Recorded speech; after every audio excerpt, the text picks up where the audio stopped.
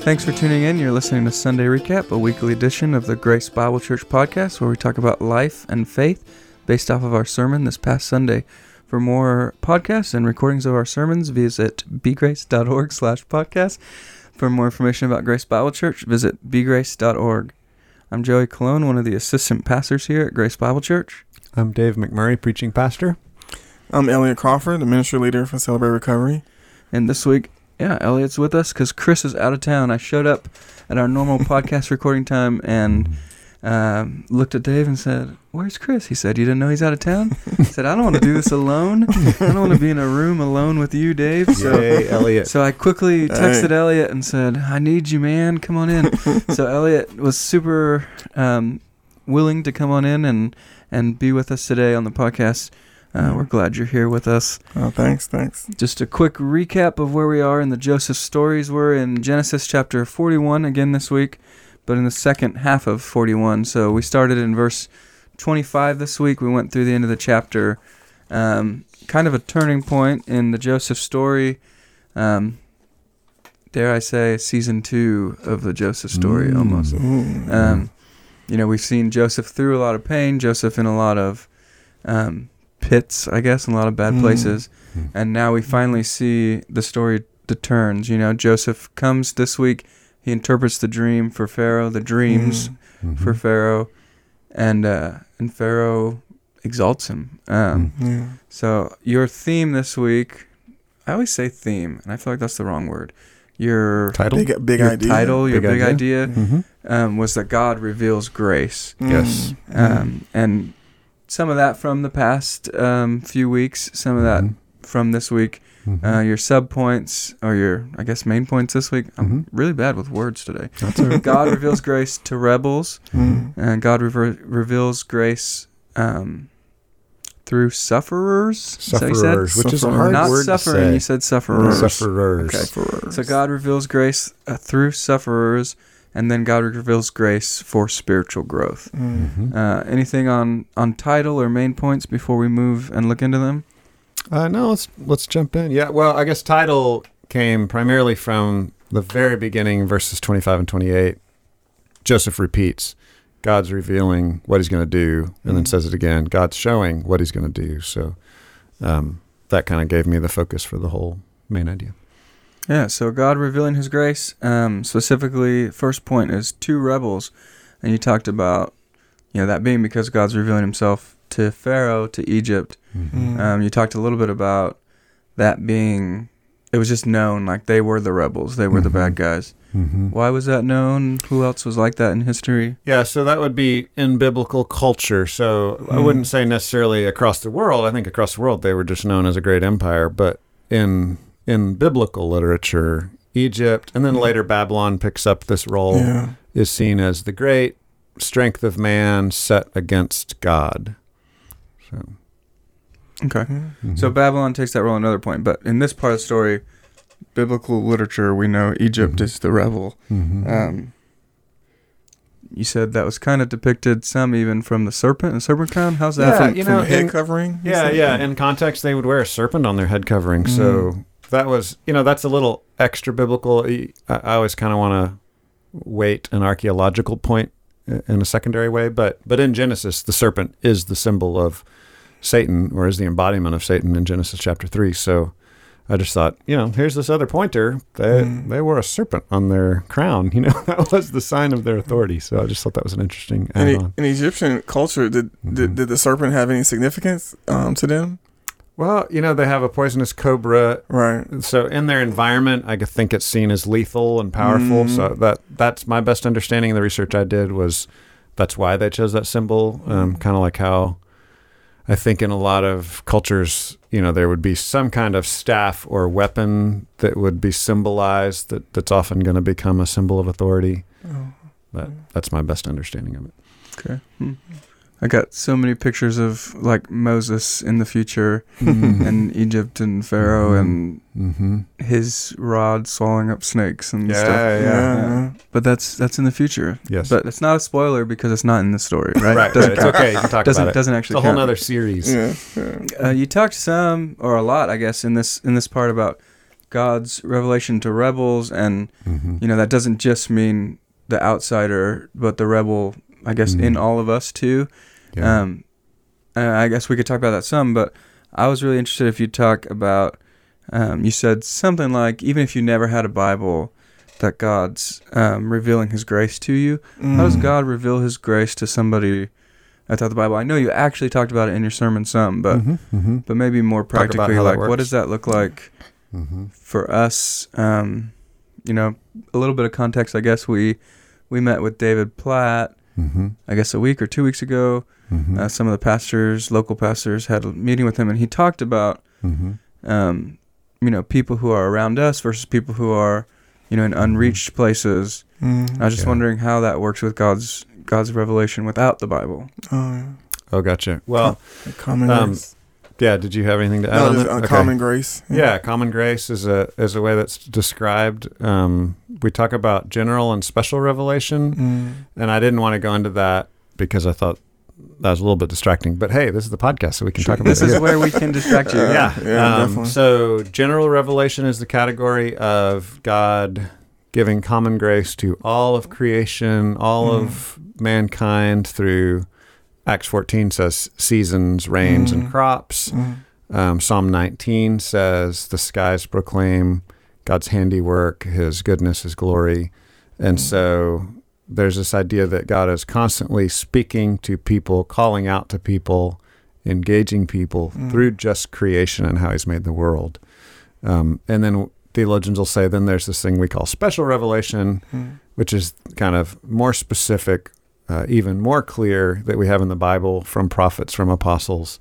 So we've bound that up in the Bible, but it's basically when God speaks through his prophets and his apostles, and Hebrews says in these last days through his Son. So that's special revelation. It's more specific.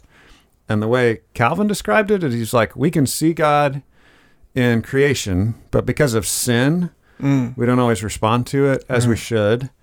And Calvin saw special revelation or scripture as like the glasses that we need to wear to see clearly, to read properly the general revelation.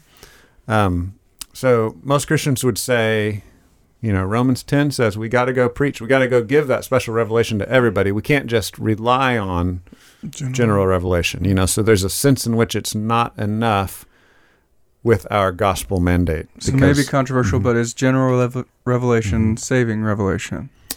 It is controversial, yes. Because I didn't mean Romans maybe, 1 I meant says, yes. Right. "We all without excuse." So Right. So what do you think that means? yeah, Well, and you talked about that actually in your sermon. Yeah. You said God's revelation leaves us without excuse. without excuse. Yeah. Yeah. You said that in your sermon, which is actually what made me think through this and wonder, connected with David Platt, is there a missions application to this even? So to go back to Platt, I think Platt was really helpful for me on this subject.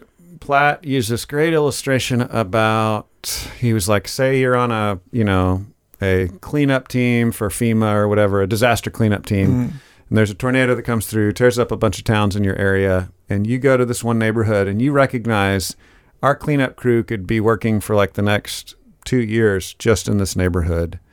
And it would cost us more to go to the other neighborhoods.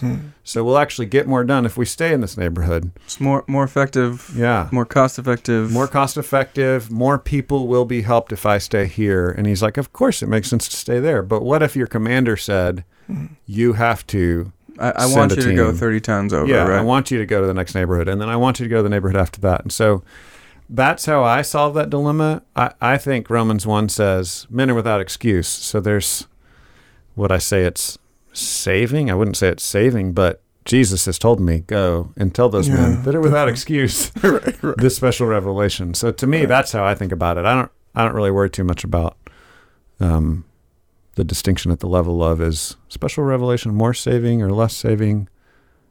I think it's definitely better to have more information and more revelation, and we've got it, so we got to take it because he's told us to take it and share it.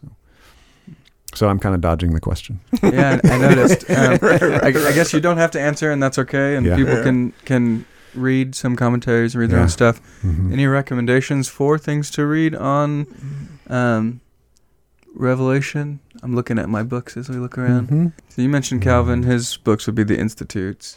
Yeah, I think Leslie Newbegin talks a lot about the need for special revelation. He does a good job making the case that we do need to give the special revelation. We need to tell the story of Jesus.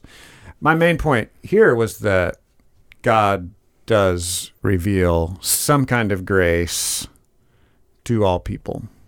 The rains are sent on the just and the unjust. So it's like God is giving goodness and grace and abundance to all people. I tend to think of it as like a narrowing specificity of he gives grace and he gives more grace and he gives more grace. There's a progression to revelation.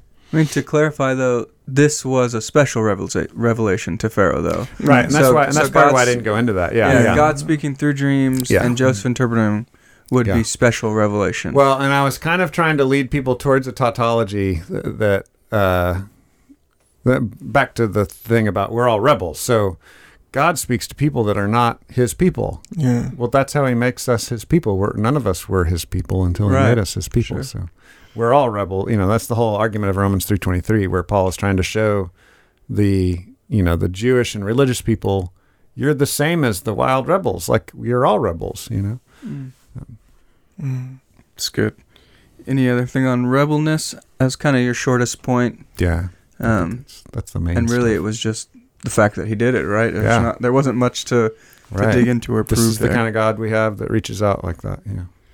And then your second point, you said in the sermon that you almost want to say God reveals grace through Joseph, but instead you chose through sufferers. And it makes sense. Joseph was a sufferer. If you could have chose a different word, that would have been a little better for me, at least right here. It's hard to pronounce. This point of my life. So God reveals his grace through sufferers. You talked some about Joseph's new name that Pharaoh gives him, and you had lost your notes. I was my like, notes. Prime podcast time right here. Ask him about the name. Hopefully you came prepared. Zaphanah-Paneah. So what did it mean? Well, Elliot's a seminary student right That's now. true. So can you tell us? Yeah, can you tell us? 4,000-year-old ancient Egyptian, what Zaphanah-Paneah means? I don't know. Well, I'm with you. What you said in the first service, that most scholars still haven't been able to decipher what this name actually means. True. I think one said it meant like fruitful. One commentary said fruitful. But not many. None of them were consistent. So I think people kind of landed on, we don't know. Yeah. All the commentaries I read either said, we think this is what it means, or we don't know what it means. So, is it okay to not know what it means? It's not okay, Joey. You have to keep searching. No, it's okay. It's okay. Yeah. We can go all into sufficiency of Scripture and inerrancy of Scripture. You ready for that? It's enough. All right. Well, since we don't know enough about Joseph's name, maybe about Joseph being the junior savior, you kind of talked some about that in this section, which reminded me that I should probably remind everybody that they're junior welcome team members. That's true. So good reminder. Even if you're not on the welcome team, you're a junior welcome team member. And being a junior welcome team member might be part of the role you're playing as a junior savior. So. Full circle there. Yeah. Well, what is a junior savior? What did you mean by junior savior? Well, we're all to be God's hands and feet. I mean, I think the most concrete metaphor in the New Testament is we are the body of Jesus, and he is the head. So, a cliche way to say that is we're the hands and feet of Jesus in the world. So we're doing Jesus-y things. Big Tent Revival song, right? Probably. Is that Big Tent Revival? I want to be your hands. I want to be your feet. Yes. Great 80s band. Yeah. No, 90s at least. 90s? Okay. Yeah. Well, seemed like 80s to me. It's a long time ago. It's all the 80s. So we are to do Jesus-y things. We are to do what Jesus would do. We are to serve people, save people, help people. I think we feel a little touchy with the word Savior because we have such a very distinct gospel-centered Jesus dying on the cross view. So that in Colossians 1, was it 1:24? 24, where he says, I'm filling up in my flesh what's lacking in Christ's afflictions. Yes. That sounds sacrilegious that Paul would even say that. But what he's saying is that his suffering and his effort is actually carrying on Jesus to other people. So that's how Paul got to be a junior savior, is like passing on the truth of the gospel to others. And you said all of us are junior saviors. What does that look like in our lives? You said welcome team might be your junior savior role. Yeah. What do you think that looks like for us? Well, I think the sky's the limit. I guess I would push it back on y'all and say, can y'all think of cross references, other scriptures? So, I quoted some in the sermon, but can y'all think of other scriptures that describe our role as saviors of some kind? Royal priesthood, chosen generation. Yeah, that's actually the one I was thinking of. Imitate God, imitate Christ. I'm thinking about Ephesians. Yeah, a lot of imitation type of so imitation language, our priesthood, and represent ambassadors, so representatives. That's good.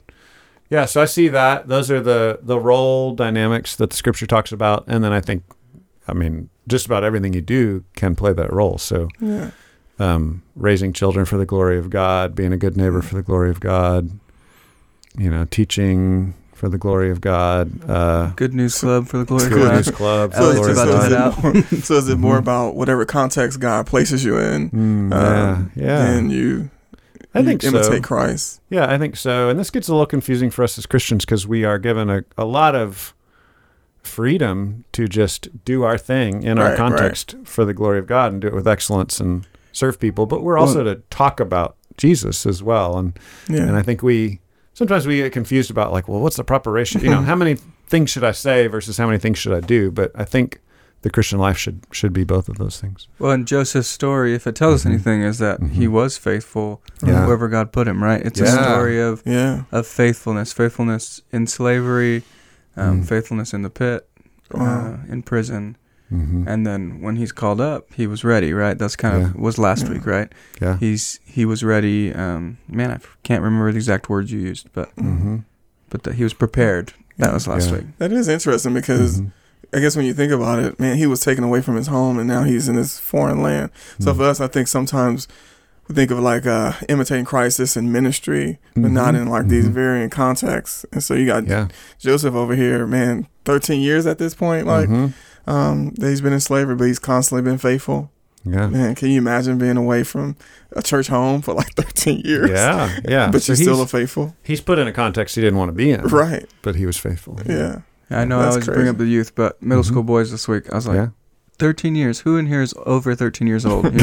One kid is like, I'm 13 years and 8 months. So your whole lives is how long he was in the place, in the pit, in the place of despair. And you kind of talked about how hard that is, and some people maybe are still in a hard time and a rough time. You talked a little bit about cell-block recovery. Yeah, definitely. And then you went on to talk about the Spirit of God, and if He's at work in our lives. And you said that looks like having the fruits of the Spirit. Is that this part where you did this? Oh, for spiritual growth? I came to the fruits later, but I talked about the Spirit here. Hold that thought. You're connecting the dots, which is great. Yes. That's good. That's what we're supposed to do if you're listening to a sermon and reading text. Is this what Pharaoh said? Pharaoh says, this dude's got the Spirit of God, right? Or something like that. So I did have a question. I did have a question about that one. Yeah. So you have a pagan Pharaoh who says that he has the Spirit of God, but obviously he has no idea about the triune God. Right. So, man, what would you say about that idea of recognizing he has some Spirit of God in him? Yeah. Is this they see your good works and glorify your Father in heaven, or is this a pagan just translating paganness into Christian ease? Yeah, I think what's beautiful about stories is we don't always know all the nuance, and so what's great is that you don't get to know, guys. Well, and that happens in our life, right? We know this. We make friends with some pagan, and they're like, "Man, I can just really see you're really spiritual, man." Whatever, and we're like, "Well, that's not how I define it biblically," and and we can judge their lack of biblical nuance, but I think God is still at work in that, so.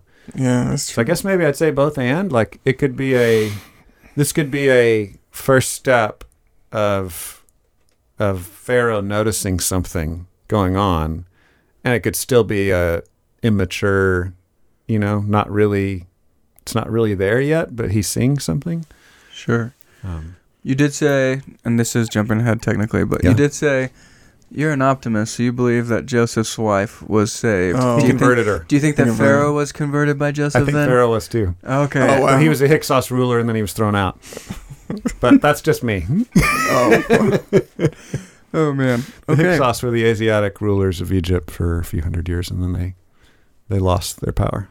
We scratch everyone's itch here. Yes, go look it up. You history guy? There, we scratch that itch for you. Yep. But Spirit of God at work in our lives, then what did you say that looks like for us then? If he's working.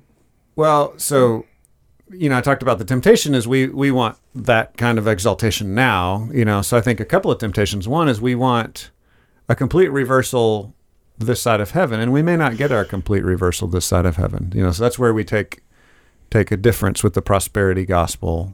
The prosperity gospel would promise you will get it. You'll get your best life now. You'll get it soon.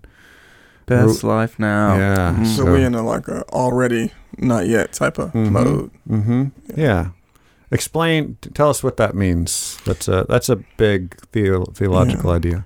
So I guess we're already justified in Christ. So we know that we've been made right. We've been made right with Christ, with God through Christ.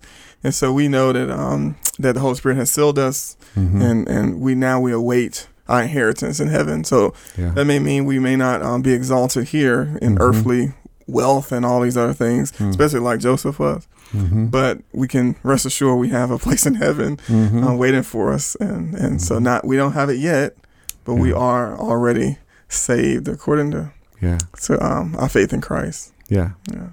And I think I think Proverbs teaches what we would teach our kids, which is all things being equal, given the rule of law and a stable society and blah, blah, blah. If everything works out the way it's supposed to, if you work hard, do the right thing, and follow God, things will be generally prosperous for you.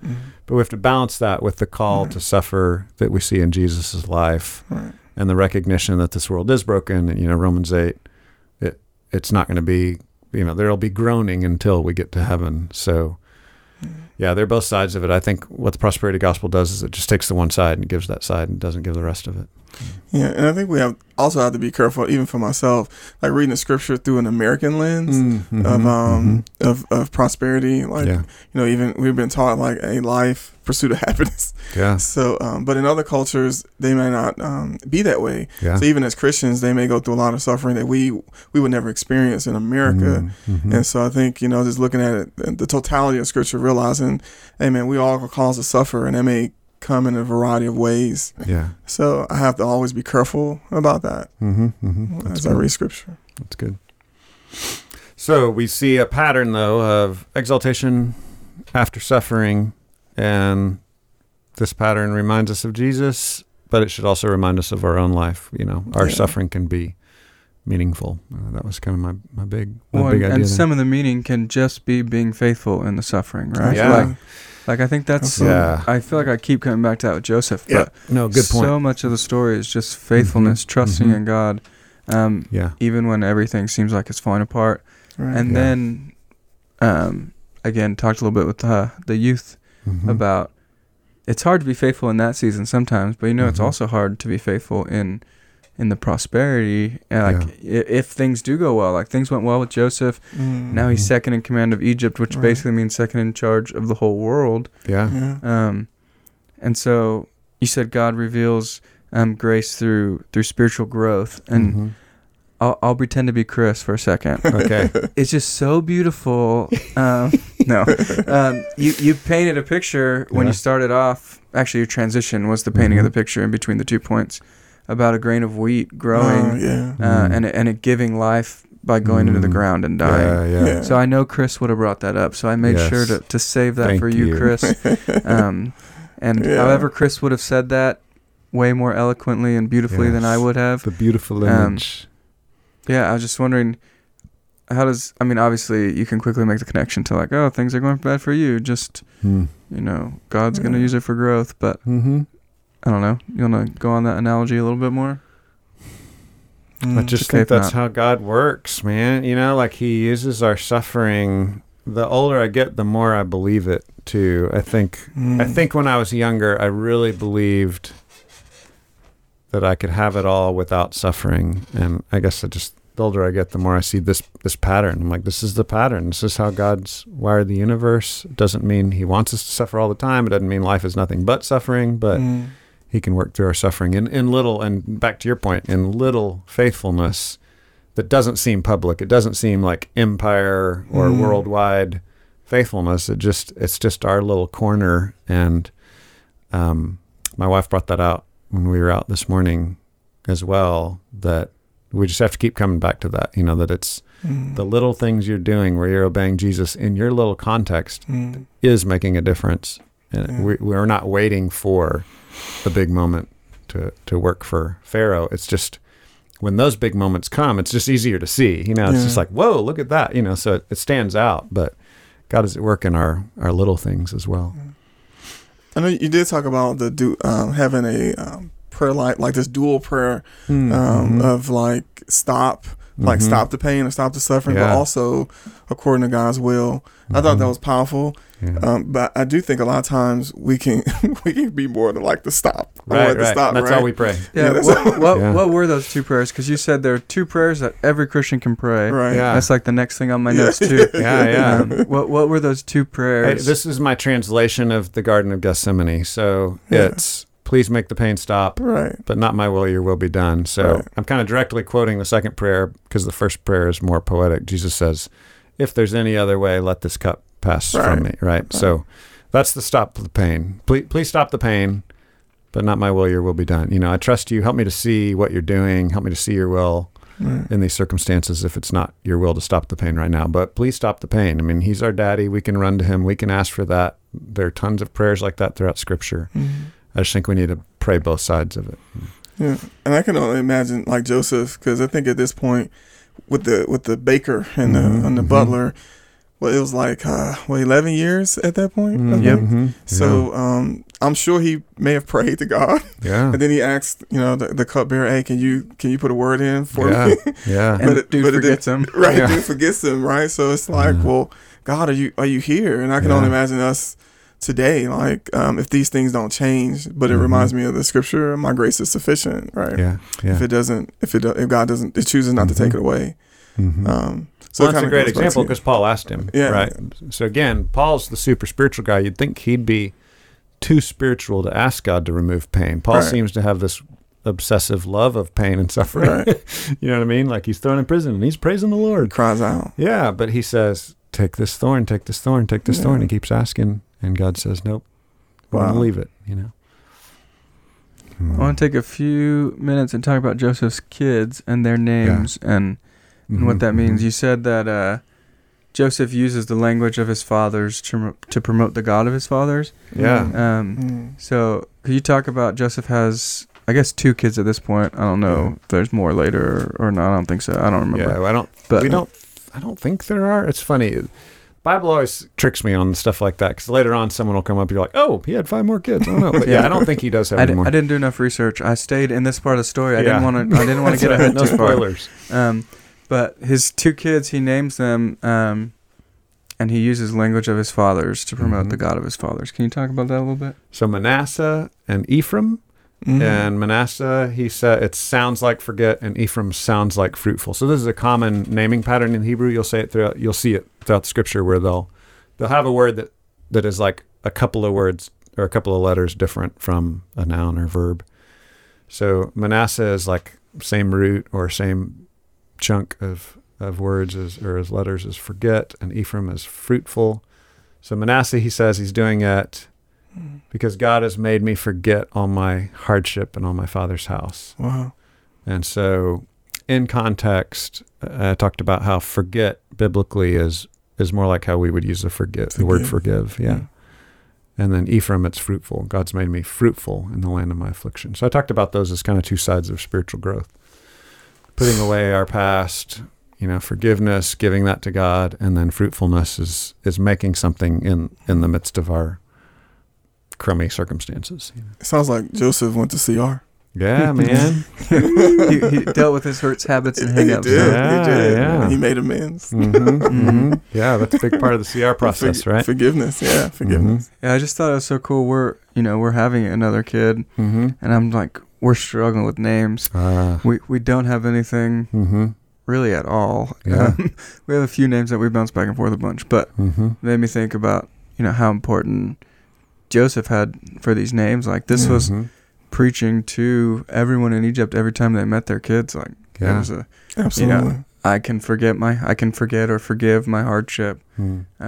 I can be fruitful in the midst of hardship. I thought that was super powerful part of Joseph's story that I didn't think I ever caught that before. I just because you would think he would give them Egyptian names by now. Yeah, because they've been good to him. And he's second in charge. He's got everything. Yeah, it's like and he's like, no, these are my people now. Right. But you talked a little bit about the my peopleness, and this is a little bit before he has kids. You know, his wife that he's given from Pharaoh. So now he's intermarrying into different tribes. So I don't know. Maybe you talked a good bit about it in your sermon. How this is still before the rule was given to not intermarry and all that. And I was just wondering, do you have anything else you want to talk about that? Because Joseph could have easily said, "These are now my people," and forget that he's part of God's people. But well, I think it's interesting. He says, "Forget my father's house," right? And so I think this is a really interesting tension in patriarchal early Hebrew society, where he's forgetting his father's household, but he's remembering his father's God. Right. And that's a hard part of growing up. I think whenever I do premarital counseling, I encourage people to look back on how they grew up and say, what do I want to continue and what do I want to end?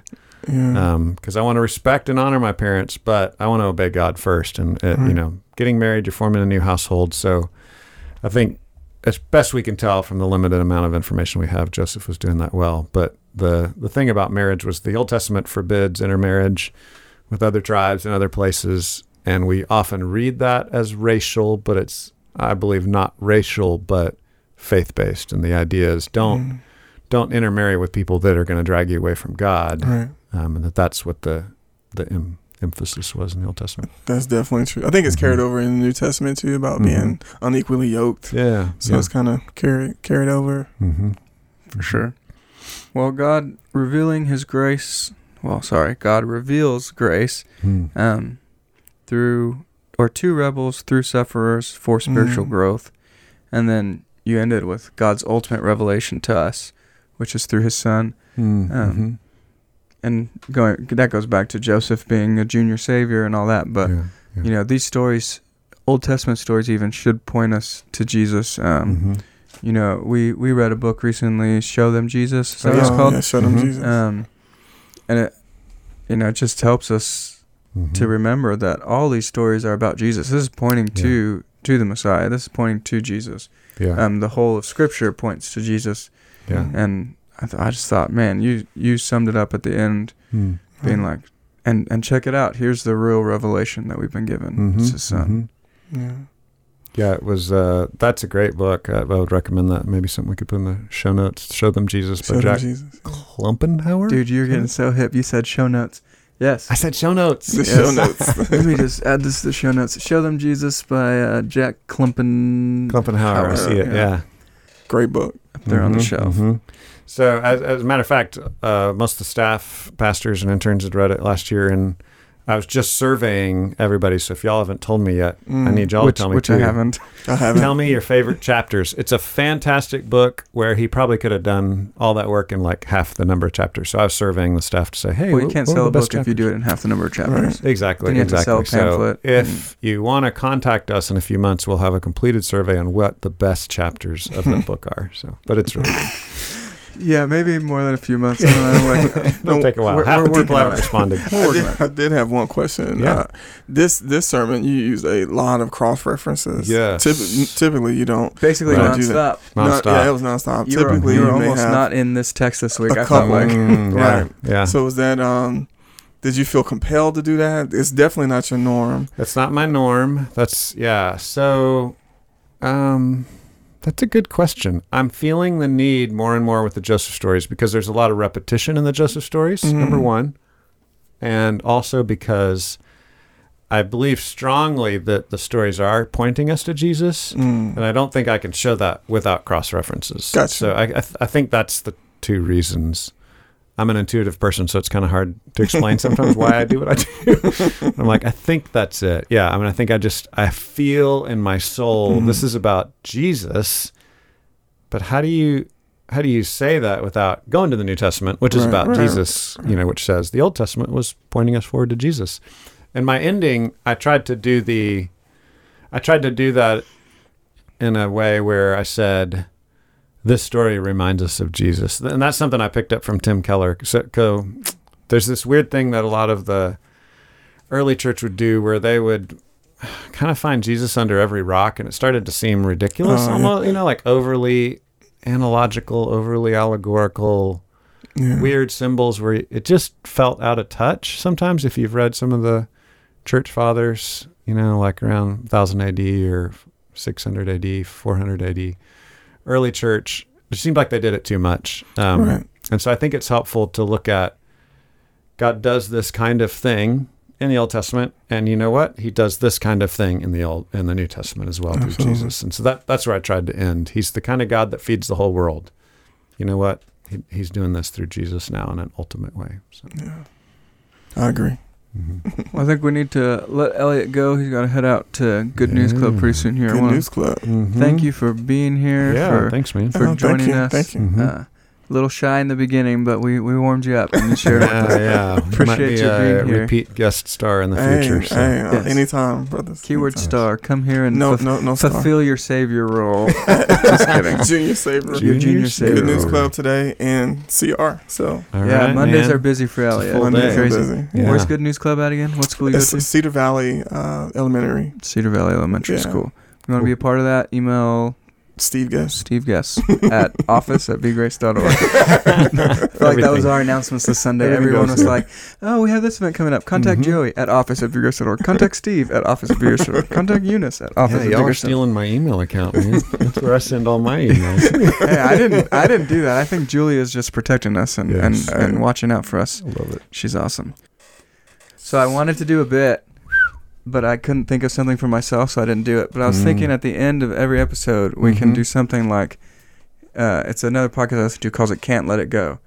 So what's something this week, sermon or otherwise, that you can't let go? Do you have anything off the top of your brain that you can't let go? Like just something that is spinning in your brain, you're thinking about it. Oh. So like, maybe you're like super focused on this book, or like, man, you've been listening to this song and it's awesome. Be Still My Soul. My daughter is putting up this page. It's one of her favorite hymns, Be Still My Soul. And we were FaceTiming and she showed it to us. She's putting it up in her new room in college. And I was like, oh, Be Still My Soul. That's sung to the tune of Finlandia, right? And she's like, I don't know. And then she looked at it. She's like, yes, it's like a national song of Finland. Yes, it's a great song. But I have this obsessive problem where, especially when I'm doing the dishes, I do like jazz syncopated versions of old hymns and pop songs, and my daughter makes fun of it. And I've been doing that for the last 3 days. I keep doing Be Still My Soul, but in like a weird jazz version. So that's jazz, man. For me, I think it's this book, The Practice of the Presence of God by Brother Lawrence. Old book. I just can't put it down. It's only like 50 pages. Yeah. And I just keep reading it. That's great.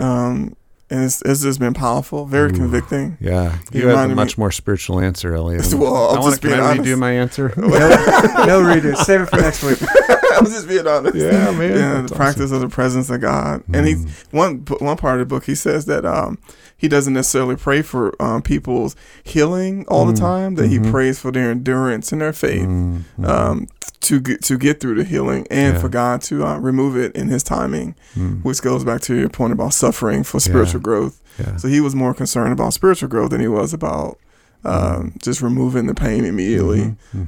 So it's been a great book for me. It's just, I just keep meditating on it, trying to figure out how to, it's just so convicting. Like, I'm like, I don't practice this. Yeah, that's good.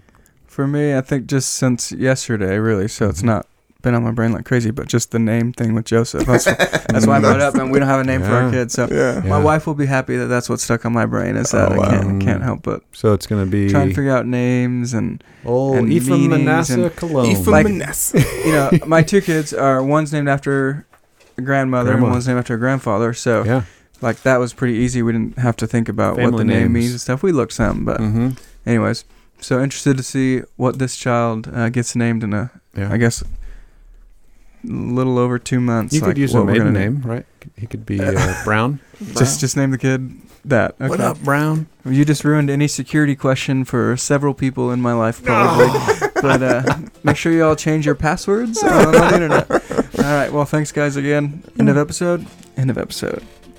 You've been listening to Sunday Recap, a weekly edition of the Grace Bible Church podcast, where we talk about life and faith based off our sermon this past Sunday.